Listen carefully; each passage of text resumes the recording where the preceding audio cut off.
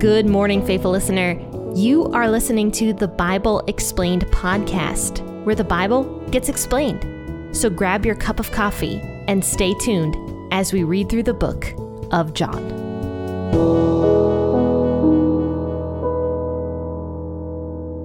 Good morning, friends and faithful listeners. You've tuned into the Bible Explained podcast with your host, Jen.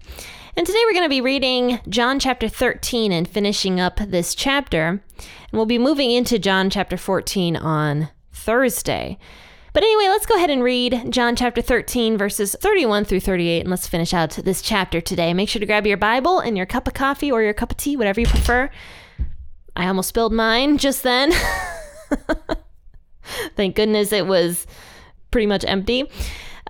Okay, grab your cup of coffee or your cup of tea without spilling it, and also your Bible, but I'll be reading out the WEB version as usual.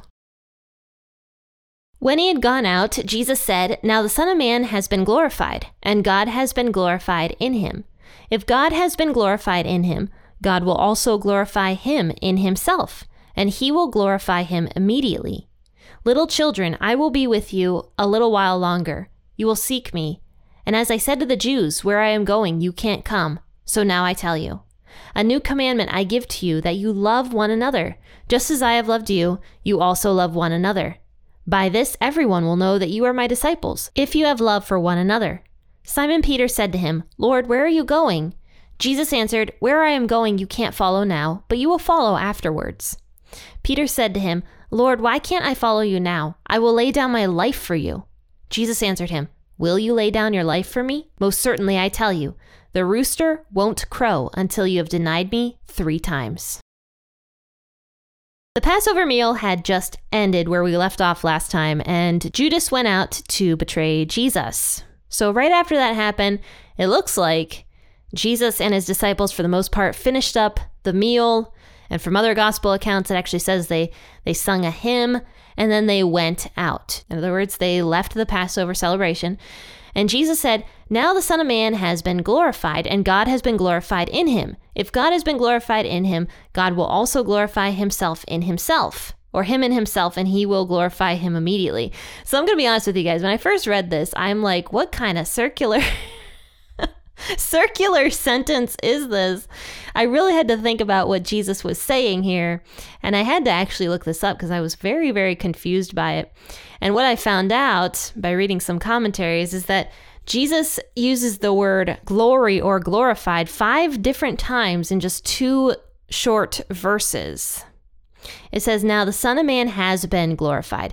Now remember, this is right after Judas went out to betray Jesus. And Jesus is saying, now it is time for me to be glorified. Now I am being glorified. God has been glorified through me, is what Jesus is saying. And if God has been glorified in him, in other words, in myself, God will also glorify me in himself. And God will glorify me immediately. So yeah, it's a little bit confusing to understand, but once you read through it and realize that Jesus is talking about himself, it's a little bit easier to understand. So in other words, both Jesus and God together are being glorified through what Jesus is about to do on the cross. And it's being set in motion. You know, Judas just went out. He just went to go betray Jesus. It is done. It is about to be done. Jesus is about to be arrested. He is about to be hung on the cross. And he knows that he is going to be glorified. God the Father is going to glorify Jesus, just as Jesus is going to glorify the Father. So together they are glorifying each other. And of course, the disciples were not going to understand this because the cross, the torture instrument, was not a glorifying thing. You know, being publicly shamed and humiliated is not a glorifying thing and never has been. But yet it is for Jesus because of what he's about to do. He is about to take all of the sins of the world on himself through the death of the cross and free us from sin and give us the free gift of eternal life. And I mean, Christians all over the world now glorify Jesus, give him glory, give him honor, give him praise because of what he did for the world while he was on the cross. So it was a glorifying thing in the end, even though it was shameful and humiliating and terrible for Jesus to be beaten and bruised and mistreated and insulted and spit on and naked, hanging on a cross, which was an extremely torturous form of execution back in these days. So Jesus says, regardless, both he and the Father are about to be glorified. They are going to be glorified through this. Then he says, little children, I will be with you a little while longer. So he calls his disciples little children, which is actually a compliment when you think about it, because if you remember, the disciples didn't like the little children coming to Jesus. And Jesus actually scolded his disciples for that. And he was like, hey, don't stop the little kids from coming to me. I love little kids. And then he preaches to his disciples. He says, you're not going to inherit the kingdom of heaven unless you become like one of these little children. You have to be like a little child. So Jesus calling his disciples little children was kind of a compliment, though I can imagine there was also an amount of affection Jesus had as well for his disciples at this time period, because in a sense, Jesus was their rabbi for several years, and they followed Jesus everywhere. In a sense, they were kind of like little kids that Jesus was always watching out for, right? So yeah, it's a little endearing, I think, when Jesus calls his disciples little children.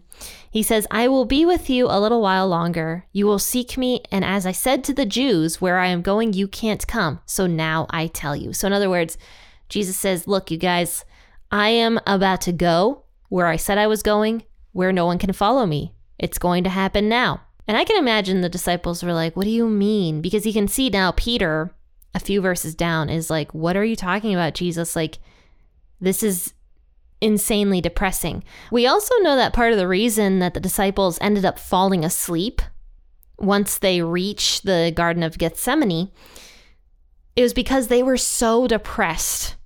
They were so insanely depressed. And the other gospel accounts actually don't go into a lot of detail that John is about to go into. John actually talks a lot about this walk that they're taking from the Passover supper to the Garden of Gethsemane. John is about to discuss everything Jesus said to his disciples in his last moments with them. So yeah, the disciples were very depressed. They maybe sort of were beginning to understand that Jesus was about to die. I don't know. They just knew that something was going to happen. I don't think they quite knew what was going to happen, but they knew because of the way Jesus was talking that something was in fact about to happen that was going to change their relationship with Jesus, which is actually what ends up happening. So now, Jesus says, a new commandment I give to you, that you love one another. Just as I have loved you, you also love one another. What's really cool about this new commandment is that it's actually a summary of the entire Old Testament law. Jesus says the entire Old Testament law can be summed up in two ways: loving God and then loving others. And it's not like this wasn't talked about in the Old Testament, because there were verses in the Old Testament that said, to care about your neighbor, to treat your neighbor well, to never mistreat anybody. But Jesus sums it all up with this one commandment: love others. By this, everyone will know that you are my disciples if you have love for one another. It's actually so true. I mean, you can really tell if somebody is a follower of Jesus just by the way they treat other people. And the world is definitely watching this. The world is watching how Christians treat each other and treat those who are non-Christians. So yes, we definitely should and always be kind and loving to other people.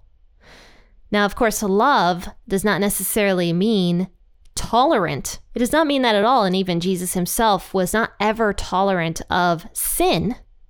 And he was loving towards other people at the same time.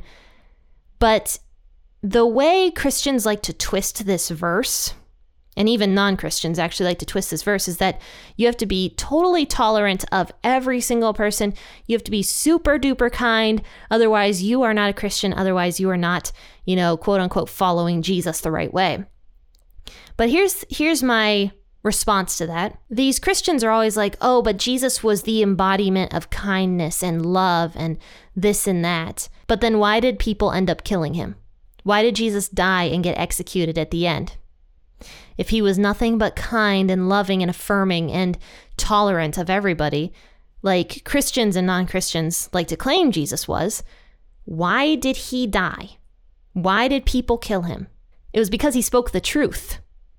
He spoke the truth in love, which is what Christians are commanded to do.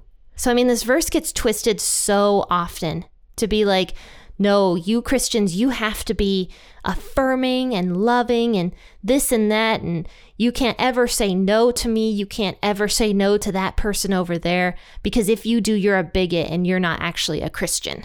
But yet Jesus was not affirming or tolerant of any type of sin whatsoever. And guess what? He got killed because of that. So we need to really look at Jesus as how we love other people. I mean, here's what it says. Just as I have loved you, you also love one another. Jesus is who we are supposed to be looking to for the true form of love. Jesus told the truth. He never once told people to keep sinning or affirmed sin or tolerated sin. And he always spoke the truth. Even if the truth was going to get him in a whole lot of trouble, he always did. All these things are very loving things to do. And as Christians, we need to look more at who Jesus truly was in the New Testament instead of this fake Jesus that we have created in our minds of how, he would affirm everybody and tell everybody that they're worthy. But that's not actually the case. So Simon Peter says to Jesus, Lord, where are you going? Jesus answered, where I am going, you can't follow now, but you will follow afterwards. And so Peter's like, this doesn't make any sense. Like, I'm your student, I'm your disciple. I should be following you everywhere. And so he says, Lord, why can't I follow you now? I'm going to lay down my life for you, is what he says.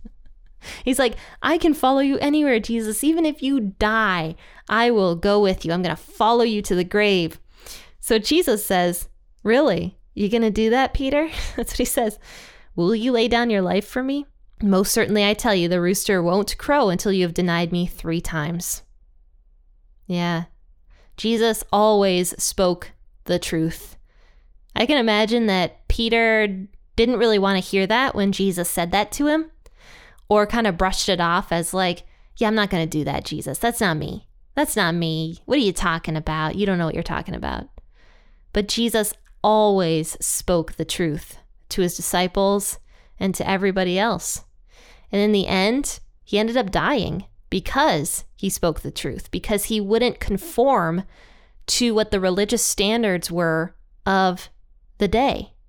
And of course, he ended up using it all for his own glory and for the Father's glory in the end, to glorify himself and allow people to have a relationship with the Father through him.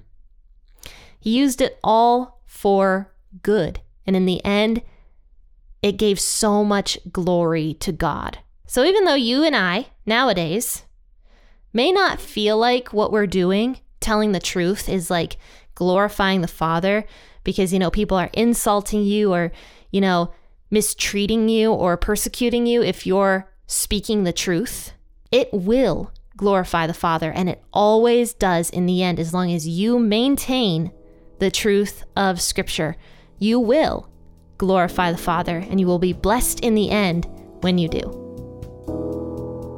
Well, faithful listeners, I really hope you enjoyed today's episode, and if you did, please share it on your social media platforms and share it to somebody who you think might need it. Now, guys, if you love the podcast, grab yourself a t-shirt. I have those linked in the description of the podcast. I've got some awesome Lion of Judah tees in stock, but I also have the Bible Explained podcast t-shirt in stock, which is actually one of my personal favorite t-shirts that I have. And I updated those recently. So check those out if you haven't gotten a chance yet. Anyway, faithful listeners, I will see you all tomorrow for an episode out of Deuteronomy. Until then, happy listening, and as always, God bless.